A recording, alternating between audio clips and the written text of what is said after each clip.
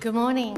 This morning's Bible reading comes from Hosea chapter 10, verses 1 to 12. If you'd like to follow in the Pew Bibles, it's on page 738, or it should be on the screen behind me. Hosea chapter 10. Israel was a spreading vine. He brought forth fruit for himself. As his fruit increased, he built more altars. As his land prospered, he adorned his sacred stones. Their heart is deceitful, and now they must bear their guilt. The Lord will demolish their altars and destroy their sacred stones. Then they will say, "We have no king because we did not revere the Lord. But even if we had a king, what could he do for us?" They make many promises, take false oaths, and make agreements. Therefore, lawsuits spring up like poisonous weeds in a ploughed field. The people who live in Samaria fear for the calf idol of Beth-aven. Its people will mourn over it, and so will its adulterous priests, those who had rejoiced over its splendour, because it is taken from them into exile. It will be carried to Assyria as tribute for the great king. Ephraim will be disgraced. Israel will be ashamed of its foreign alliances. Samaria's king will be destroyed, swept away like a twig on the surface of the waters. The high places of wickedness will be destroyed. It is the sin of Israel. Thorns and thistles will grow up and cover their altars. Then they will say to the mountains, "Cover us," and to the hills, "Fall on us." Since the days of Gibeah, you have sinned, Israel, and there you have remained. Will not war again overtake the evildoers in Gibeah? When I please, I will punish them. Nations will be gathered against them to put them in bonds for their double sin. Ephraim is a trained heifer that loves to thresh, so I will put a yoke on her fair neck. I will drive Ephraim, Judah must plough, and Jacob must break up the ground. Sow righteousness for yourselves, reap the fruit of unfailing love, and break up your unploughed ground, for it is time to seek the Lord until he comes and showers his righteousness on you.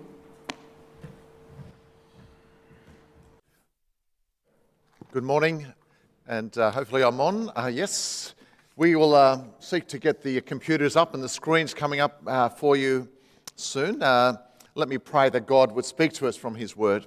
And we are covering chapters 8 to 10, and we'll sort of flow through some of the key themes in those chapters this morning. God, we thank you that you're a God who speaks. You speak words of correction, words of rebuke, but also words of encouragement and a call to repentance and faith. And we pray that we would hear your word, that we, unlike the people of God in Hosea's day, would truly repent, would truly make you Lord and Saviour, and that we would live in light of that truth. We pray in Christ's name. Amen. Friends, one of the greatest dangers in the Christian life is self-reliance. Self-reliance. You know, in the Western church and in a place like here at Narwee, we may think we have the gifts, we have the talents, we have the money, we have the charisma, the wisdom, the degrees, the leadership gifts, the influence and the vision.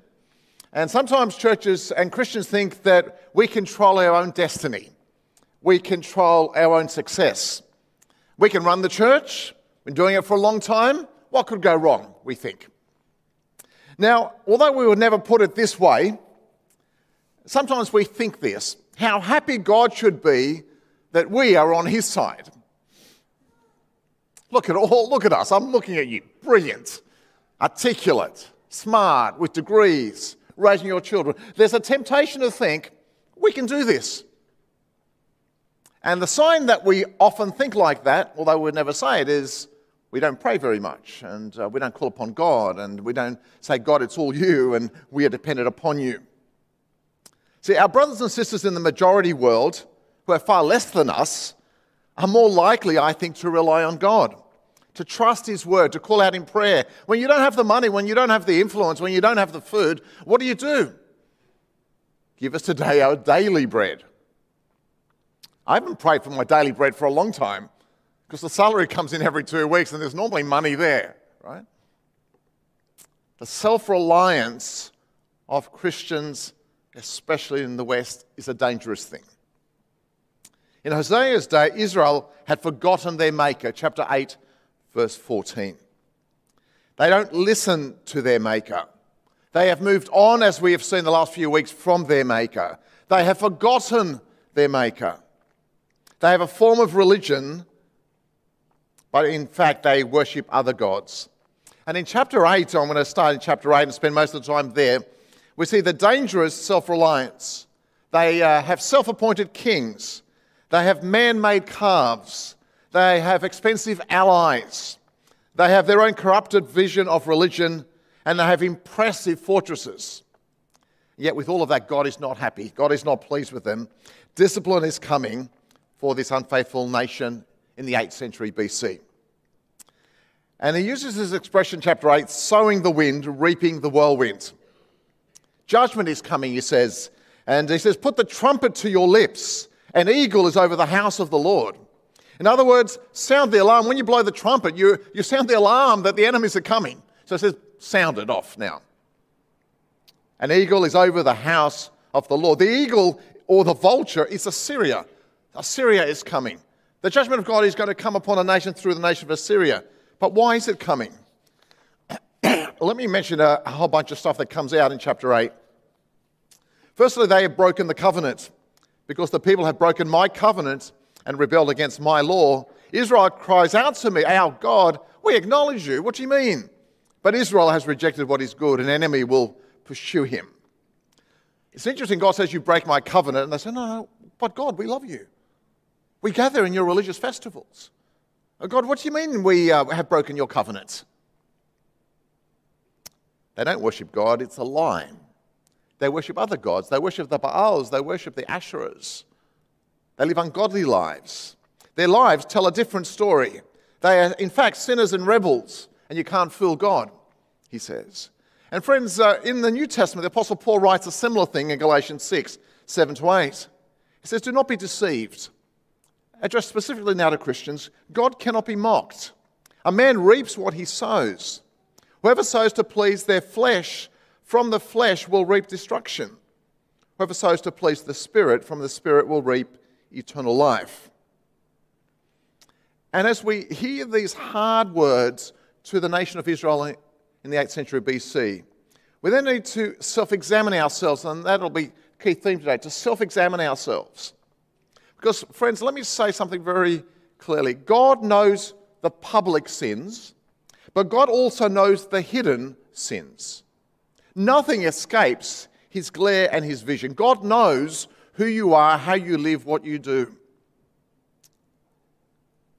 And you can't mock God. You can't make fun of him. You can't pretend he doesn't know. God knows. And see, Israel thought, well, God, we acknowledge you. No, they don't. Secondly, they've set up kings without God's approval. They set up kings without my consent. They choose princes without my approval.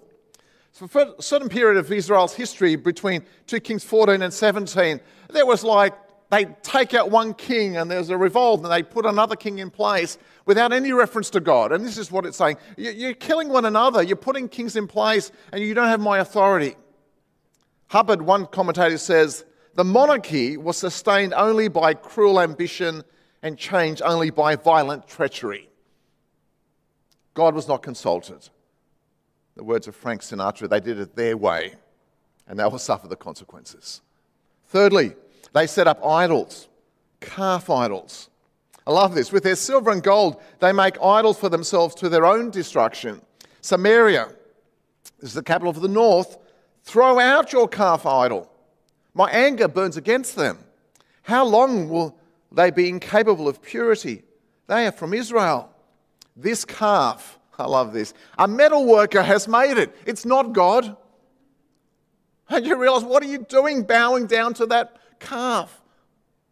A metal worker has made it. It will be broken in pieces, that calf of Samaria. See, the golden calf, a young bull, was a man-made god. First made its appearance at the foot of Mount Sinai, remember? Moses is up on the mountain and Aaron, the priest, gives in and they make a calf idol. Later, after Solomon, Jeroboam I, he set up 2 calf or golden calves, one at Bethel and one at Dan. And so they were rallying points for the worship of the people in the north, so they didn't go to Jerusalem. They said, well, we don't want them going to Jerusalem because they're our enemies in the south. Let's set up our own gods so that the people can stay here, which leads to idolatry. A metal worker has made it. It is not God, and God will destroy it. But there's something about the bull, isn't there? An obvious symbol of brute strength and sexual potency. They had bought into the pagan thinking of the day. We set up these calves. But I think, are we any different? A corrupt society like ours tends to idolize the same things: strength and sexual potency. Just check out our society's obsession with strong, toned bodies, with sexualized images. Sexual desires are promoted and celebrated on Instagram, by influencers, by footballers, on Facebook, on pornographic sites. Our society says to us, that's where you will find your ultimate satisfaction. And God says, they are idols. I will break them down. And then they set up ungodly alliances. But you see, Israel was in terrible need, and Assyria was the world power. So Israel then started to pay money or give tribute to Assyria to keep the peace. It says, they sow the wind, they reap the whirlwind. The stalk has no head, it will produce no flour. Were it to yield grain, foreigners would swallow it up. Firstly, you reap what you sow. That's what it means. Sow the wind, reap the whirlwind. You reap what you sow.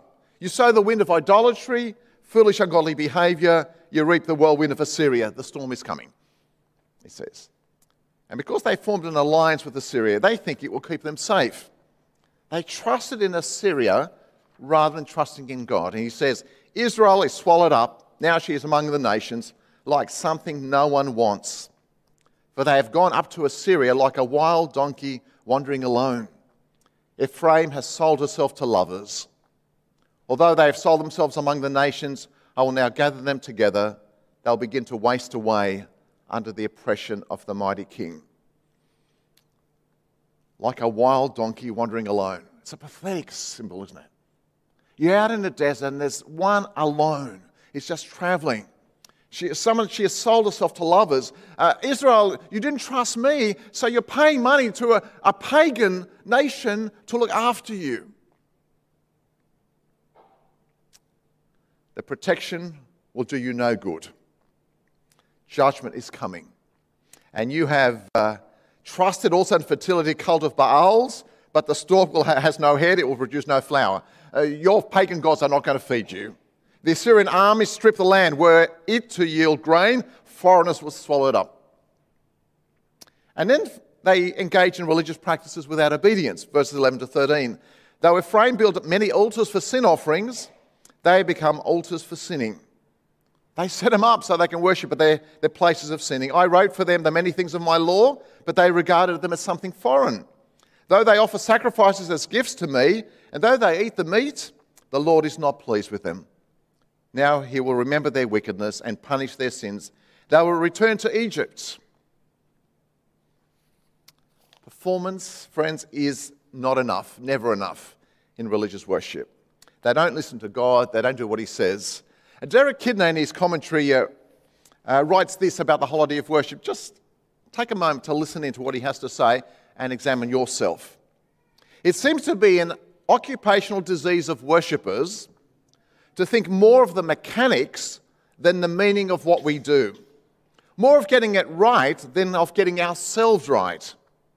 This can degenerate from thoughtlessness into something worse, ranging from cynical detachment, if we're sophisticated, to religious superstition, if we are not. What the prophets show us is heaven's strong reaction to such attitudes, that this parody of worship is not simply valueless, as we might have guessed, but insulting and even sickening to God, attracting the very judgment it is supposed to avert. The prophets Amos, Isaiah, Micah in the Old Testament speak strongly on this theme. If you say you love God, you need to love him with your heart, not simply with your performance. And friends, in Revelation 3:16 to 17, there is very sobering words to the church at Laodicea. In one sense, we're playing with God. I know your deeds, that you are neither hot or cold nor hot. I wish you were one or the other. So because you are lukewarm, neither hot nor cold, I'm about to spit you out of my mouth. You say, I am rich, I have acquired wealth, I do not need a thing. A little bit like Israel in Hosea's time. We've got everything. God, we worship, we're doing well as a nation.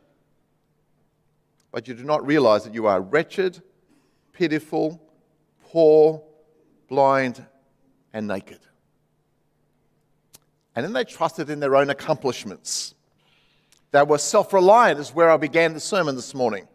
Israel has forgotten their Maker and built palaces.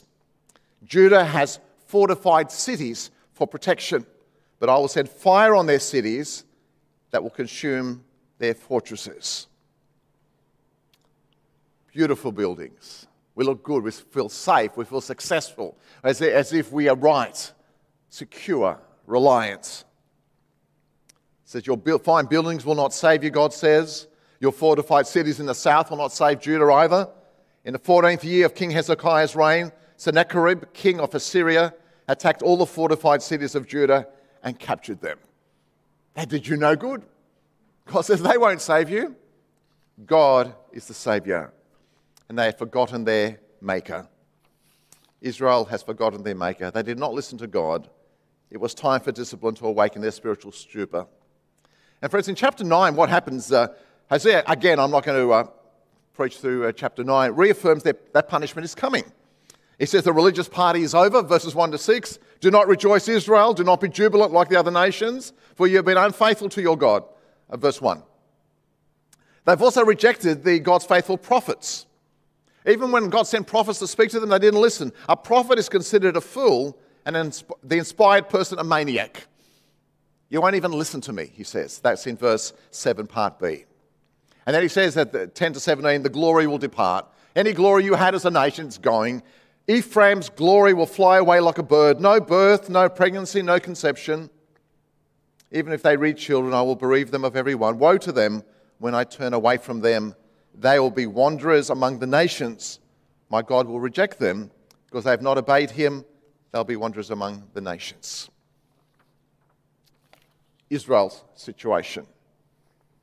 But then in chapter 10, and I'm going to take you to one verse in chapter 10. He says this, in a call to repentance, a call to faith, a call to come back to him, using an agricultural metaphor. I learned this verse many years ago when I was in my 20s, Hosea 10:12. It changed my life. Probably Hosea 10:12. What's in Hosea 10:12? You should be asking. Just memorize that verse, Hosea 10:12. Sow righteousness for yourselves. Reap the fruit of unfailing love. And break up your unplowed or fallow ground. For it is time to seek the Lord until he comes and showers his righteousness on you. They had forgotten God. They had served idols. They had broken his covenants. They were self-reliant. They were spiritually dead. And the expression unplowed or fallow ground, the way I learned it was the word fallow ground, and no one knows what fallow means, but it means unplowed. But it describes them perfectly, right? It says the hard crust of their hearts meant that they were never moved to repentance. They just become hard to God. Rather than a soft heart that is responsive to God, become hard. In the past, it was plowed and produced fruit, but now it's as they say, fallow ground is a ground which was once tilled, but has gotten hard and now lies in waste. Picture that. You have a picture there. The land is not growing anything. It's not producing anything. There's no righteousness, there's no holiness, there's no productive fruit. There are no trees, no plants. It's nothing. It's untilled. And God is saying to Israel, your hearts are like that. And you've got to dig it up. You've got to have a look at your life. You've got to look at your heart. You've got to examine your heart to see what's going on. So I ask the question, what about you and what about me? Is your heart hard? Maybe due to struggles, maybe something has happened in your life, or maybe through COVID you've just lost your focus. Maybe you lost a job, or maybe something else has happened, you've had a marriage breakup, Or maybe you just hit middle age and you think, man, I'm middle age. My life's almost over. I'm not quite sure what middle age is, so I won't throw a number in. Because the older you get, the later middle age goes. And all you 80-year-olds thinking, man, I'm not old. That other guy's 95. Still young. Maybe it's family stresses. Maybe you just drifted from God, period. And you're producing fruit, and all of a sudden, less fruit and less fruit and less fruit. And you go, yeah, I'm just sort of going through the motions. Even coming here this morning, I'm just going through the motions. My wife dragged me, my husband dragged me, the kids dragged me. Come on, let's go. And you're not open to the heart or the work of God in your heart. When I was in my 20s, I read an article put out by Keith Melody Green by Charles Finney, a 19th century revivalist in the USA. They edited and paraphrased an article he put together called Breaking Up the Fallow Ground. And these revivalists, they were pretty crazy, these guys, right? I mean, they're preaching everywhere. They're calling people to turn from sin and give up this and give up that and put God first. And so what's a great awakening in the United States. Millions of people coming to Christ and say, no, we will now live for Jesus. We'll throw away the cigarettes. We'll stop being drunkards. We'll stop this. We'll stop that. Now, theologically, he's not quite where I am, looking at some of the background. And I notice he's, preached on sinless perfection, that you could be so holy that you could be almost perfect here on earth, which is not quite correct. But there's something about the challenge of, and he's not reformed theologically as I am, it's more on the Arminian side, the free will side. I'll forgive him for that. But it's still the call to repentance and faith.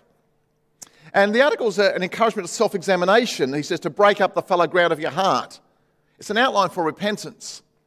I'm just going to give you some insights into some of the things that he's got in this article. And what I've got in the foyer, next to the offering, when you place your offering, if you do, or even if you don't, next to that, I have 50 copies of this article, this resource called Break Up the Fallow Ground by Charles Finney, edited by Keith and Melody Green.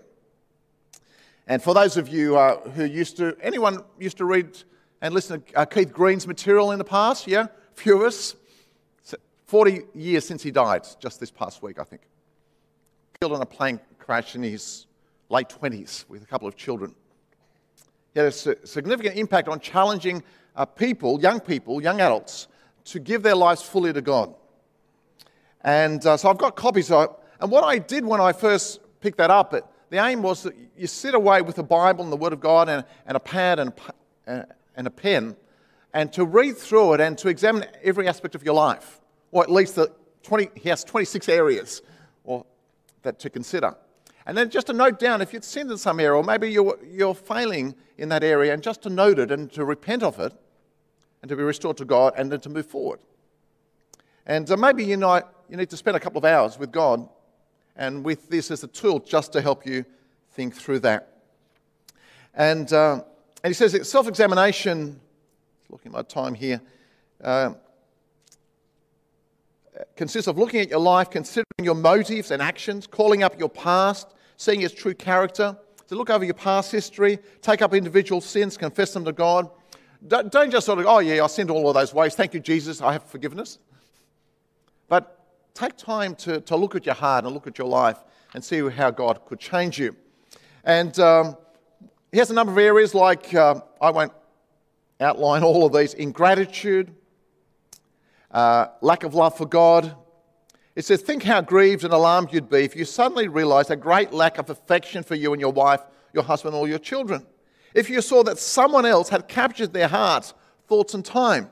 Perhaps in such a case, you would almost die with a just and holy jealousy. Now, God calls himself a jealous God. Have you not given your heart to other loves and infinitely offended him? That's just one area. The neglect of the Bible, unbelief, lack of prayer, neglect of fellowship. When you have allowed yourself to make small and foolish excuses that have prevented you from attending meetings. When you've neglected and poured contempt upon the gathering of saints merely because you didn't like church. Well, I mean, you're here, so this is positive. But I wonder sometimes how many people in this post-COVID age, Friends, if there's a word to this post-COVID age, the habits that have developed being at the beach rather than the gathering of God's people in worship to hear God's word, to acknowledge God's goodness, to rely upon Him. The exit from churches and gatherings during this time. The manner in which you have performed spiritual duties. Is your attitude right? The lack of love for souls. It says, look around at all your friends and relatives. And as I said to you, these guys are pretty tough on this stuff. Think about how little compassion you have felt for them. You've stood by and seen them go straight to hell. And it seems as though you didn't even care. How many days have there been when you have failed to make their wretched condition the subject of even one single fervent prayer or to prove any real desire for their salvation? Lack of care for the poor and lost in foreign lands, or neglect of family duties, lack of watchfulness over your witness, neglect to watch over your brethren. He says, how often have you broken your covenant that you would watch over your brothers and sisters? How little do you know or care about the state of their souls? And yet you're under solemn duty to watch over them. What have you done to get to know them better? How many times have you seen them falling into sin and you let them go? And you pretend to love them. Would you watch your wife or child go into disgrace or falling into a fire and hold your peace? See, he's challenging us to say, no, we are family. We have to interact. We have to seek to know and to care for one another.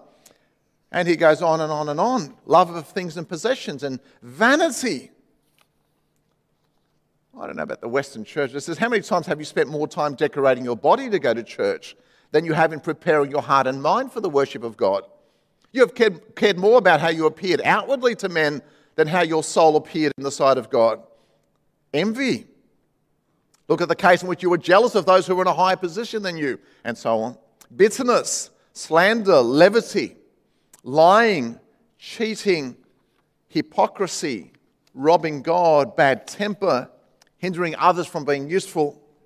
And then he says, I found as I was sitting down to write my sins, and this is Keith Green, that there were whole categories of sins that are common today that would never have even been spoken of to the church in Finney's day. Some of these include fornication and sexual sins, the whole area of false peace induced by drugs and occult involvement, including astrology, witchcraft, meditation, yoga, and the whole gamut of Eastern religions and philosophies. He says, take time to think, to pray, that if your heart is even a little bit hard, that God will till it, that God will break it, so it doesn't look like fallow ground any longer, that God would produce great fruit out of it. Friends, don't forget God, as the Israelites did. Break up the fallow ground. Centre on Christ and His saving work in the midst of all of that. Our sins have been forgiven by Christ, and they will be forgiven as we confess to Him. Live for God's glory. Let His Spirit transform you. I will leave you these verses out of 1 John.